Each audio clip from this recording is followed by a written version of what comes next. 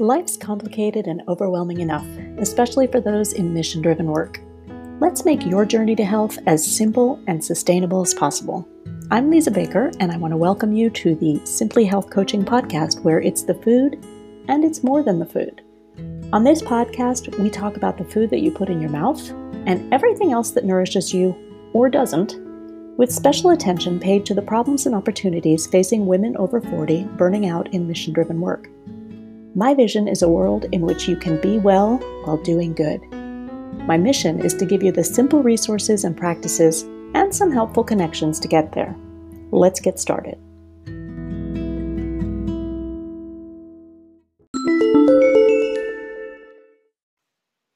This week's episode is brought to you by my all-new annual membership program.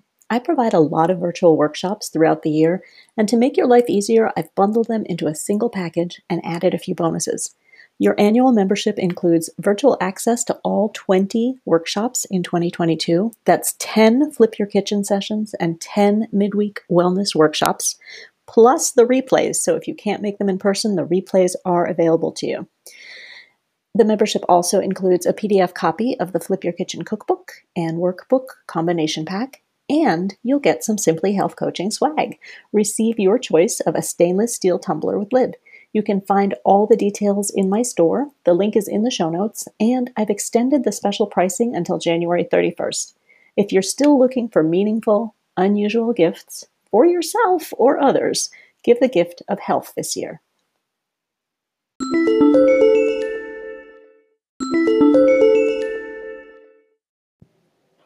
Christine O'Neill is a former clinician and hospital executive and a burnout survivor who now helps others as a burnout recovery strategist, Dare to Lead certified executive leadership coach, and yoga teacher. She's passionate about helping overwhelmed professionals learn how to make a difference while having a life using values-based prioritization and neuroscience-informed self-management techniques. She specializes in professional burnout prevention and recovery and executive coaching for people-centered leaders. Christine worked in healthcare for 30 years, gaining deep experience in direct patient care, hospital leadership, nonprofit board leadership, and grassroots political advocacy. When not working, you'll find Christine exploring new places in her camper van, developing plant-based recipes, petting all the dogs, and connecting with friends and family. Welcome, Christine. I'm so glad we finally got this to happen. I know we've been working on it for quite a while. I'm so happy to be here. Thank you. So I warned you, my first question for everybody is always the same, and we're going to talk about kale and kryptonite. So in my work as a health coach, I talk about not just the food you put in your mouth, but everything else in your life that can nourish you or not, as kale and kryptonite. So tell us, what's your kale? What's the one thing that you try to do daily because you know it is just that good for you? Well, for me, it's giving my brain space. And that can look like a lot of different things. It means getting a decent amount of sleep at night, and it means giving myself some protected downtime during the day where I'm not feeding my brain with information or stimulating things. Brilliant. Nobody has said that up until now. And you get my vote because I'm a big sleep girl. I'm like, yep, got to get enough sleep. It's kind of a joke in my family that I go to bed before the kids did. And how about your kryptonite? What's the one thing that you know is not great for you, and sometimes it sneaks in? Well, it's the flip side of not giving my brain enough downtime, and it's constantly filling it with information. So I'm constantly reading articles and books, listening to podcasts and audiobooks, and, looking at great posts on social media that teach me something new every day. The danger is because I love learning. So I don't know if you're a Clifton Strengths person, but if you're a Strengths Finder person, my number one strength is input. There is just not enough information in the day that I can get in my brain. So if I overdo that, then I knock myself out. I'm just not functioning well. So good answer. It's yes. looking and listening to too much stuff. Yeah. Yep. So you call yourself a burnout recovery interventionist, and I would love to know how you came to do what you do and what it is exactly. Well, like most of us, I came to do what I do because I had a problem that I couldn't find a solution to.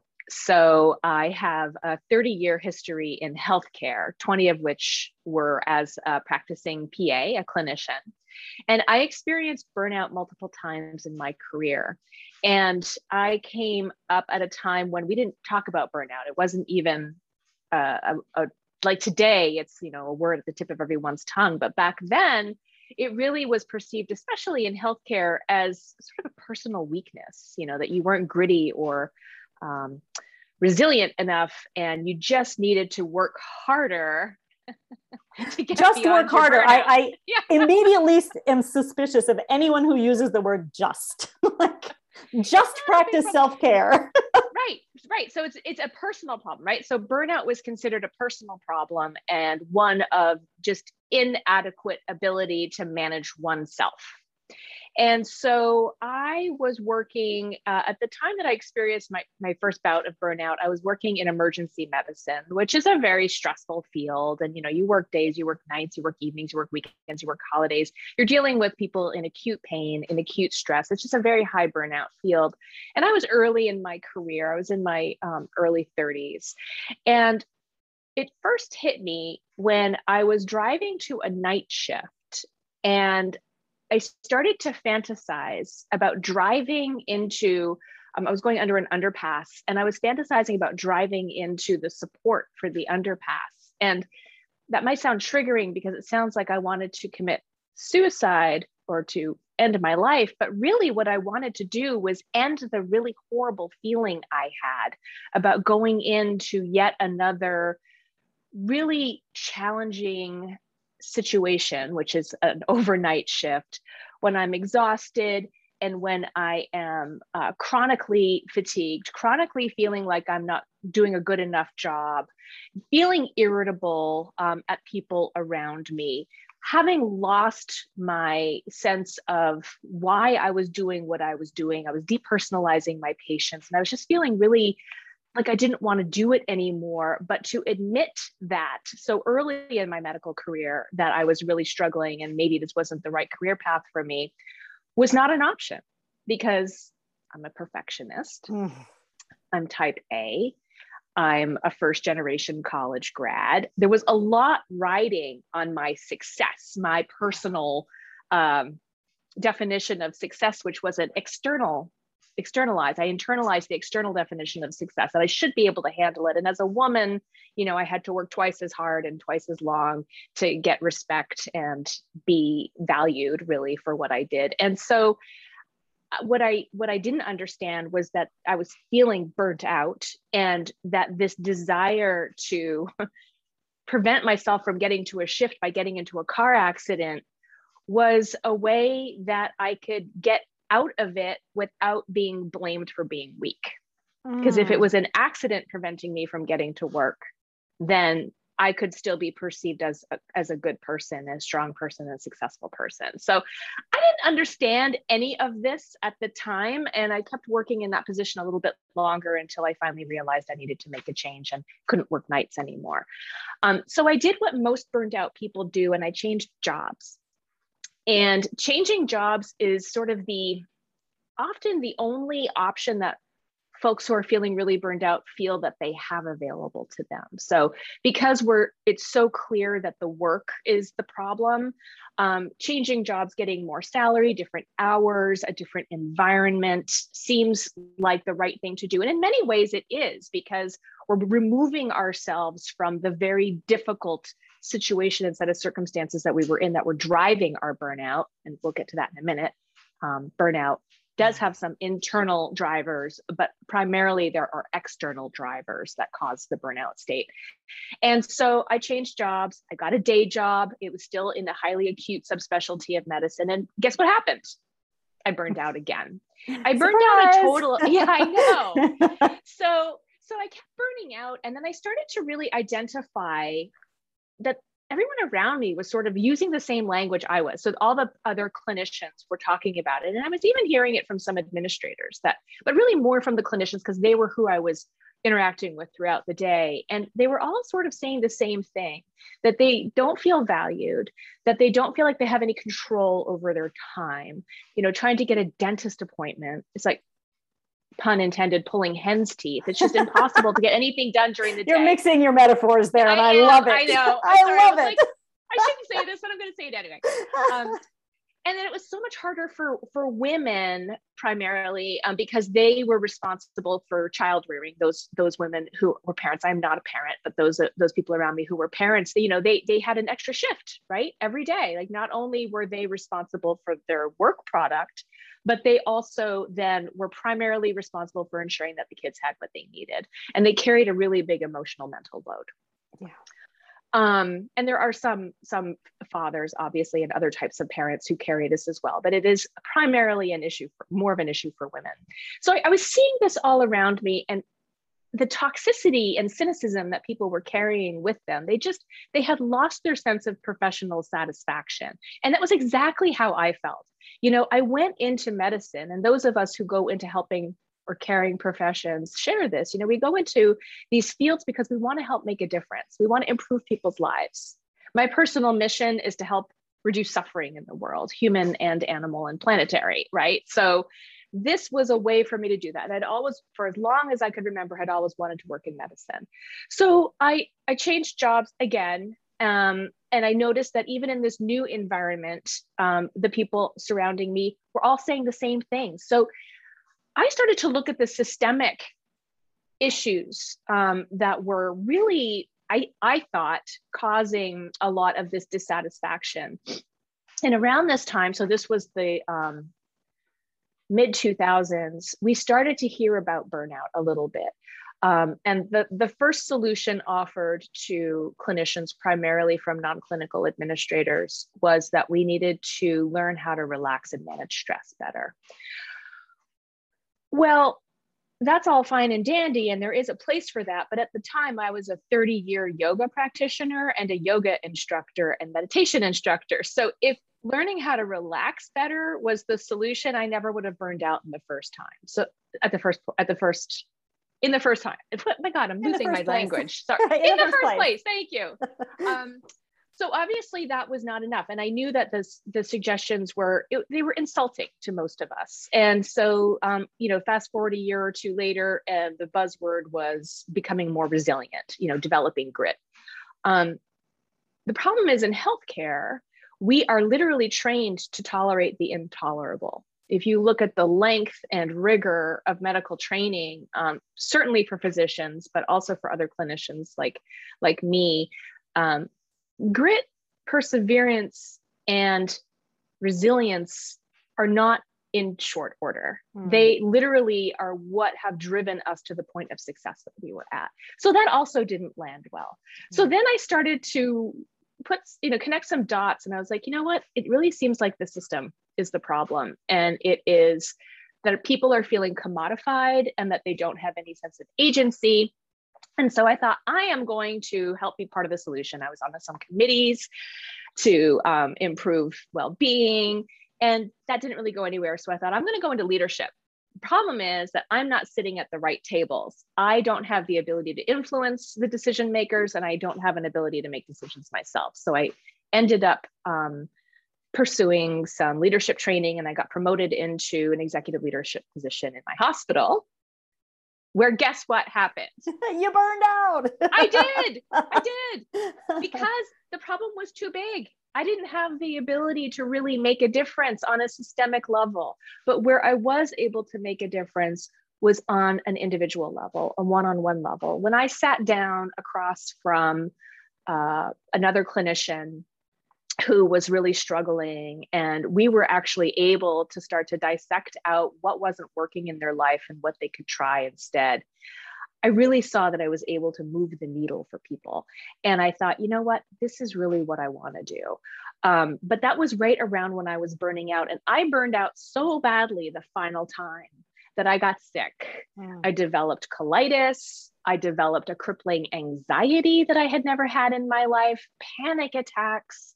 And finally, it tipped over into a very severe depression. And I had never been depressed before. And I was 48 years old, and I didn't understand what was happening to me.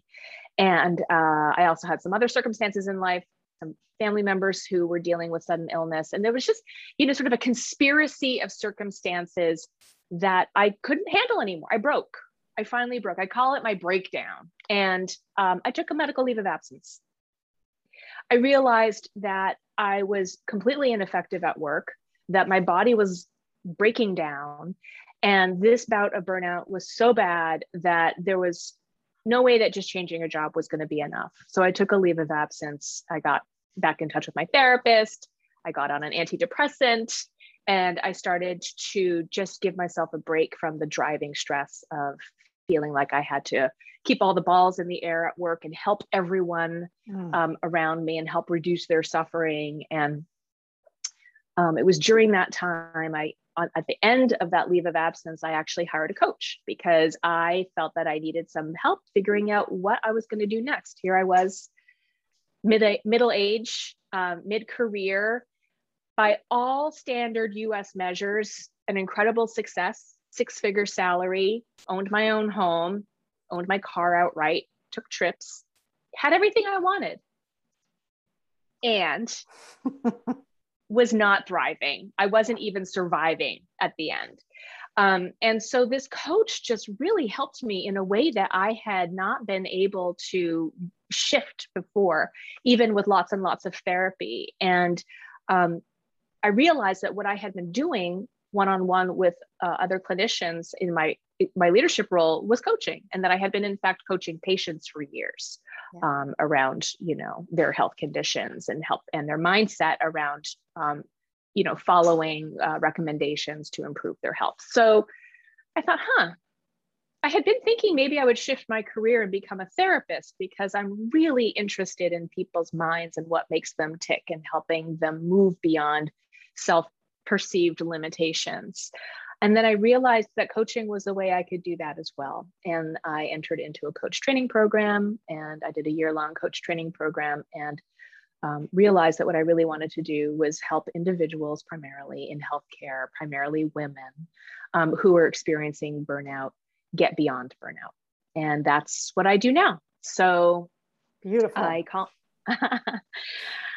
the burnout recovery intervention piece is because a lot of the advice being proffered right now by popular media is around burnout prevention. And the awful truth is that the cat's out of the bag for most people. And most people are experiencing some degree of chronic stress or emotional exhaustion or end stage emotional exhaustion, which is burnout. And so really the interventions that we use to help prevent burnout are different from what we need to do to recover from burnout. And so that's where I focus. And I work primarily one-on-one with clients, although I'm also developing a group coaching program for women that I hope to launch in early 2022. I offer workshops and I do speaking around burnout and better work-life integration. And I also do some executive coaching with C-suite leaders, because that's really where the change starts happening, is at the top. And so I work with a select group of presidents and other C-suite executives who are people-centered and see that their people and understand that their people are their greatest resource and are looking for some support around that. Yeah. Oh, so needed. And what really jumps out at me is how you were saying that, you were seeing it all around you. And so one sort of distinction that I like to make in my coaching is explaining that there's a difference between common and normal. And It's just when burnout is so common, then it's sort of like the system just kind of normalizes that. Like, well, what are you talking about? Everybody's feeling that. So it's on you. You're absolutely right. And I think it's really important for people to hear that and understand that just because it's become ubiquitous doesn't mean it's acceptable. Yes, exactly. Normal and acceptable are two words that aren't the same thing as common. No, that's right. Yeah. And I know that we talked about this when you and I were first meeting, but in 2019, the World Health Organization said, oh, guess what, people, burnout really is a thing. Yeah, that's right. Yeah, burnout's a thing, and here are the symptoms, and basically all the things that you were saying about just frustration and feeling ineffective and not being fulfilled by your work and being exhausted and being cynical. Like, yeah. check. Yeah. And I'm always shocked at how many of those boxes people check, and yet they think, well, this is normal. I'm a middle-aged woman, I'm mid-career, I have family that still needs me. Oh, and look, here come the parents that need me. Mm-hmm. And they just think it's quote unquote normal. And I'm like, no, it's common to feel this way, and it's totally not normal. That's right. And just to piggyback on your comment about the WHO, yeah, so 2 years ago only, right? Yes. We got a diagnosis, and it's not technically, they don't call it a diagnosis. It's an occupational phenomenon, is what the World Health Organization refers to it as. And that's another thing. Let's talk about that. Like, let's talk about occupational phenomenon, really? So like, I come to work and I'm a completely different person than I am at home, right? Like, it's two different women. Right. So how can they try to make that distinction? Like, this is a workplace phenomenon. I'm like, no, it's a whole life phenomenon. Oh, thank you for saying that. That's what I preach from the rooftops as well. And this is just really true for anyone who offers their labor, whether paid or unpaid. Yeah. So wherever we are giving of ourselves emotionally, where things are taking from our energy and our emotional well, if you will, it could be a driver toward burnout. So we think about parenting, any kind of caregiving, right? So you're caring for a child or a family member who needs help, or a friend or someone in your community. Volunteering. We hear about people burning out from volunteering. There was actually a study done on climate activists on how some of them reach severe burnout because of the sense of futility around the work that they do. Yeah. I think about board service. So I served on a board for 4 years, 2 of them as president. And let me tell you, that caused a level of burnout. It was unpaid, but it burnt the heck out of me. Yeah. So really, if we think about any type of caregiving, even caring for an ailing pet or an aging pet, so if we think about it more as an equation where we are giving more than we are receiving, then anything that results in that equation can result in a burnout state. So thank you, WHO, for starting the conversation. But we need to expand it. Yes, let's talk about the fact that came out in May of 2019, I believe, that the ICD-11 was going to include that. And, around about November 2019, we started hearing about some weird little virus that was happening over in China. So let's go there. Let's talk about what the pandemic has done. So what do you think were the major stressors pre-pandemic, and what did the pandemic add to that equation? Yeah, that's a great question. So it's not like burnout started with the pandemic, right? Burnout was already an epidemic and a crisis before the pandemic hit. And, if you go back and look at articles in Forbes or Inc. or the Harvard Business Review, they were already, and had been for a couple of years, talking about how this was a real problem. And they were talking about it mostly from an employee engagement perspective, which obviously is important because we want our employees to be well. But if you think about it from a business mindset, it's important because centered, well employees perform well. And so that impacts the bottom line. And so we were hearing a lot about it, probably for that reason. And that might sound a little cynical on my part, but I've been doing a lot of research and analysis on this over the last few years. And, I just think we live in the United States, it's a capitalist system. And so that's why I only work with leaders who are people focused and not bottom line focused, because they're related, but there's a difference.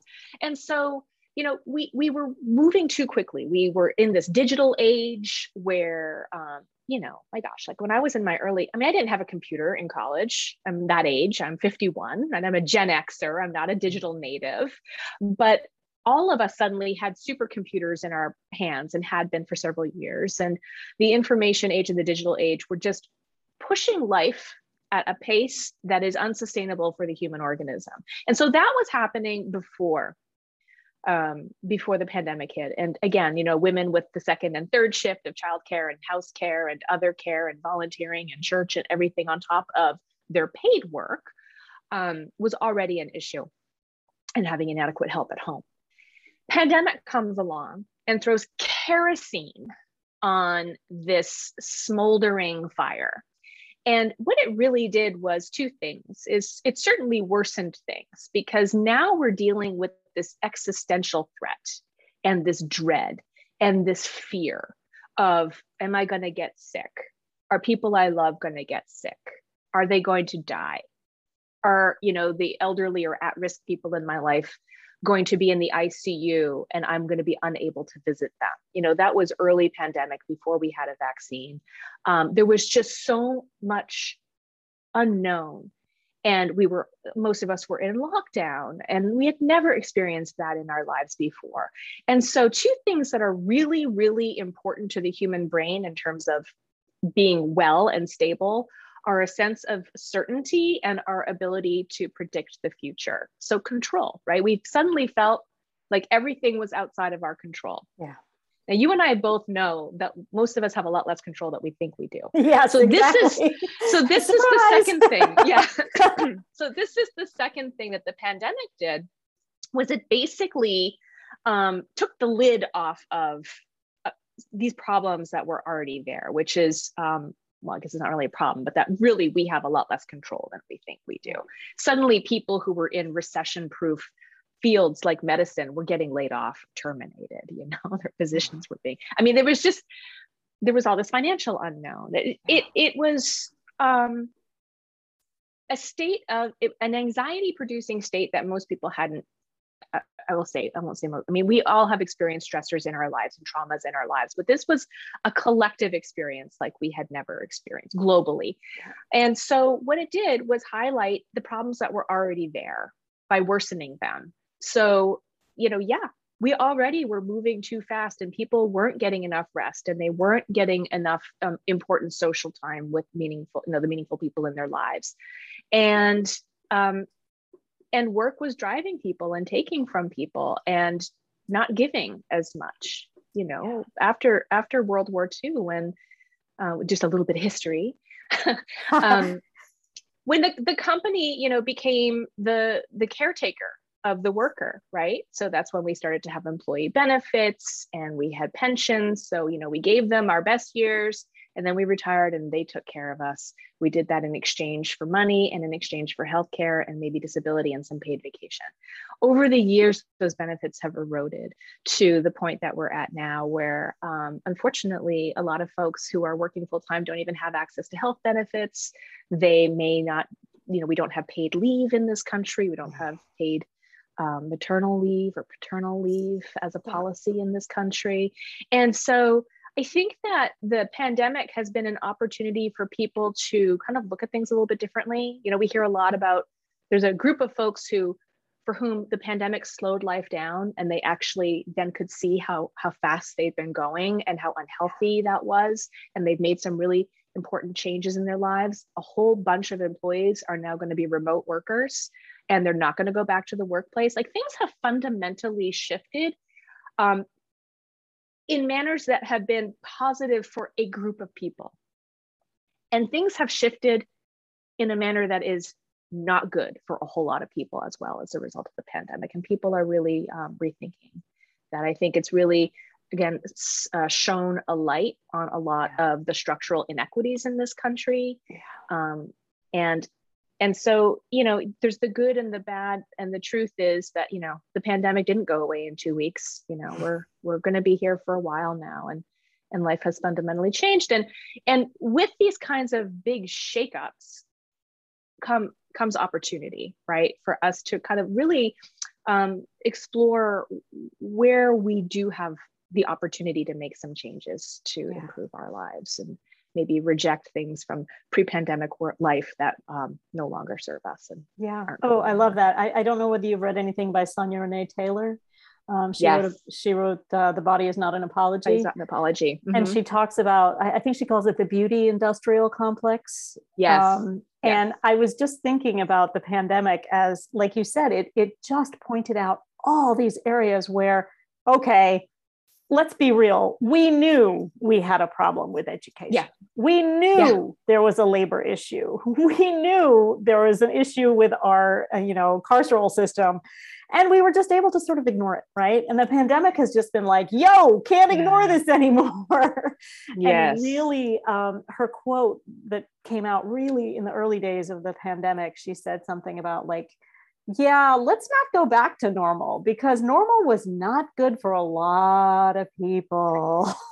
No, she's so right about that. And let's not. I mean, and we're speaking as two white women of privilege, right? Exactly. Yes. So it's one thing that happened over the last couple of years, almost 2 years, is that let's not forget there was the whole Black Lives Matter movement and civil unrest, and becoming aware of our contributions to white supremacy. And I think a lot of voices like Sonia's and many, many, many others are being shared more widely among the people who need to hear them, because we had the privilege of being able to not pay too much attention to those inequities before. Right. Yeah, even if we admitted really that they existed, we weren't really forced to confront them and do something about them.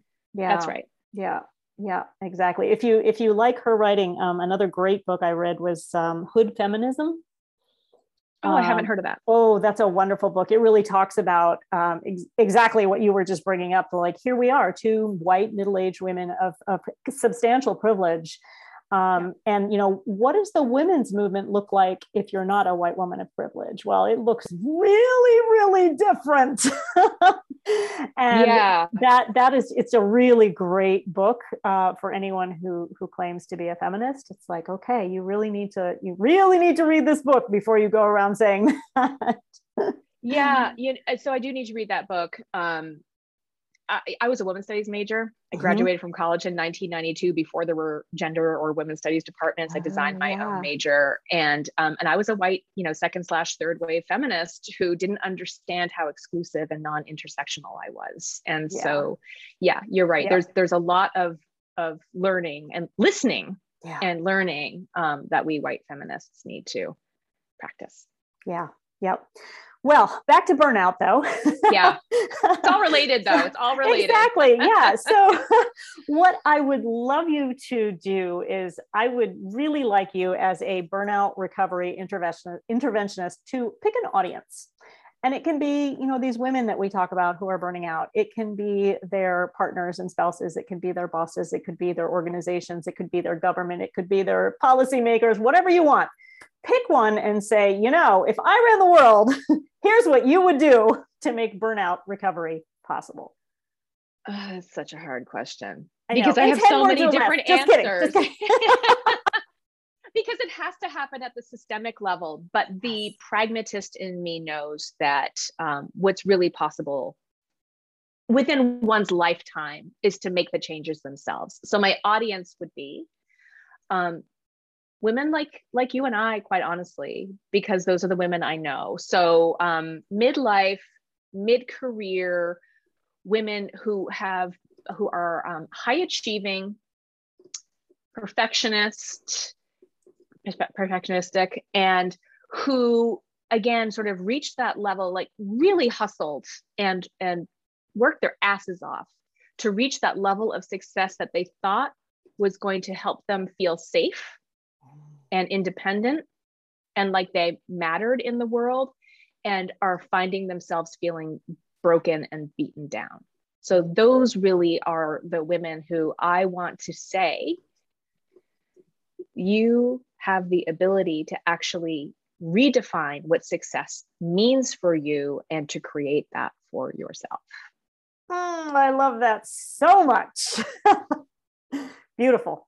All right, great. Well, so tell us what you offer. You mentioned briefly that you do one-on-one coaching. You're planning a group program. Tell us what you offer, how people can get in touch with you, because I suspect that your words are really going to, as we say in the coaching world, resonate with a lot of women, or as we oversay in the coaching world these days. Right. That's right. That's right. Well, I do offer one-on-one coaching services. So I offer corporate executive coaching to any kind of senior leader, meaning any race or gender, who really is looking for support around making big structural changes in their organization, or even just speaking up courageously. So I'm a Brene Brown certification graduate as a professional. But I said that really awkwardly. I'm a certified Dare to Lead professional. Right. And love so her, I bring that sort of like, let's take the armor off. Let's be really authentic in our leadership. Let's speak clearly. Let's tell the truth, and let's make the changes that need to happen. So I work with senior leaders who resonate with that idea, whether they're already practicing, who are ready to do it. And then I also work with individuals and groups of folks who are looking for help, just getting unstuck, moving from that sense of just chronic overwhelm and chaos where you're so beaten down that you don't even know where to start and you don't have the energy. And I help bring those people back to a place where they know what they want, where they're going, and how to get there. And I do that with a combination of sort of traditional coaching. And I'm also a certified yoga and meditation teacher. So we bring some somatic work into that, some body-based healing to help get the chronic stress and trauma out of our bodies so that we can actually see what's possible. So it's a bit of an integrative approach to burnout recovery. Yeah, that's lovely. And tell us what the best way is to find you, connect with you, learn more. Probably my website, so christineoneal.co. Okay. And I'm also on LinkedIn and on Instagram. Great. And I'll make sure to link those all up in the show notes. And thank you so much for finally making this happen. I know we tried for a while to get our calendars to mesh, and it was worth the wait. Every week of wait was worth it. Thank you. For me too. I've such enjoyed this conversation. Great. Thank you, Christine.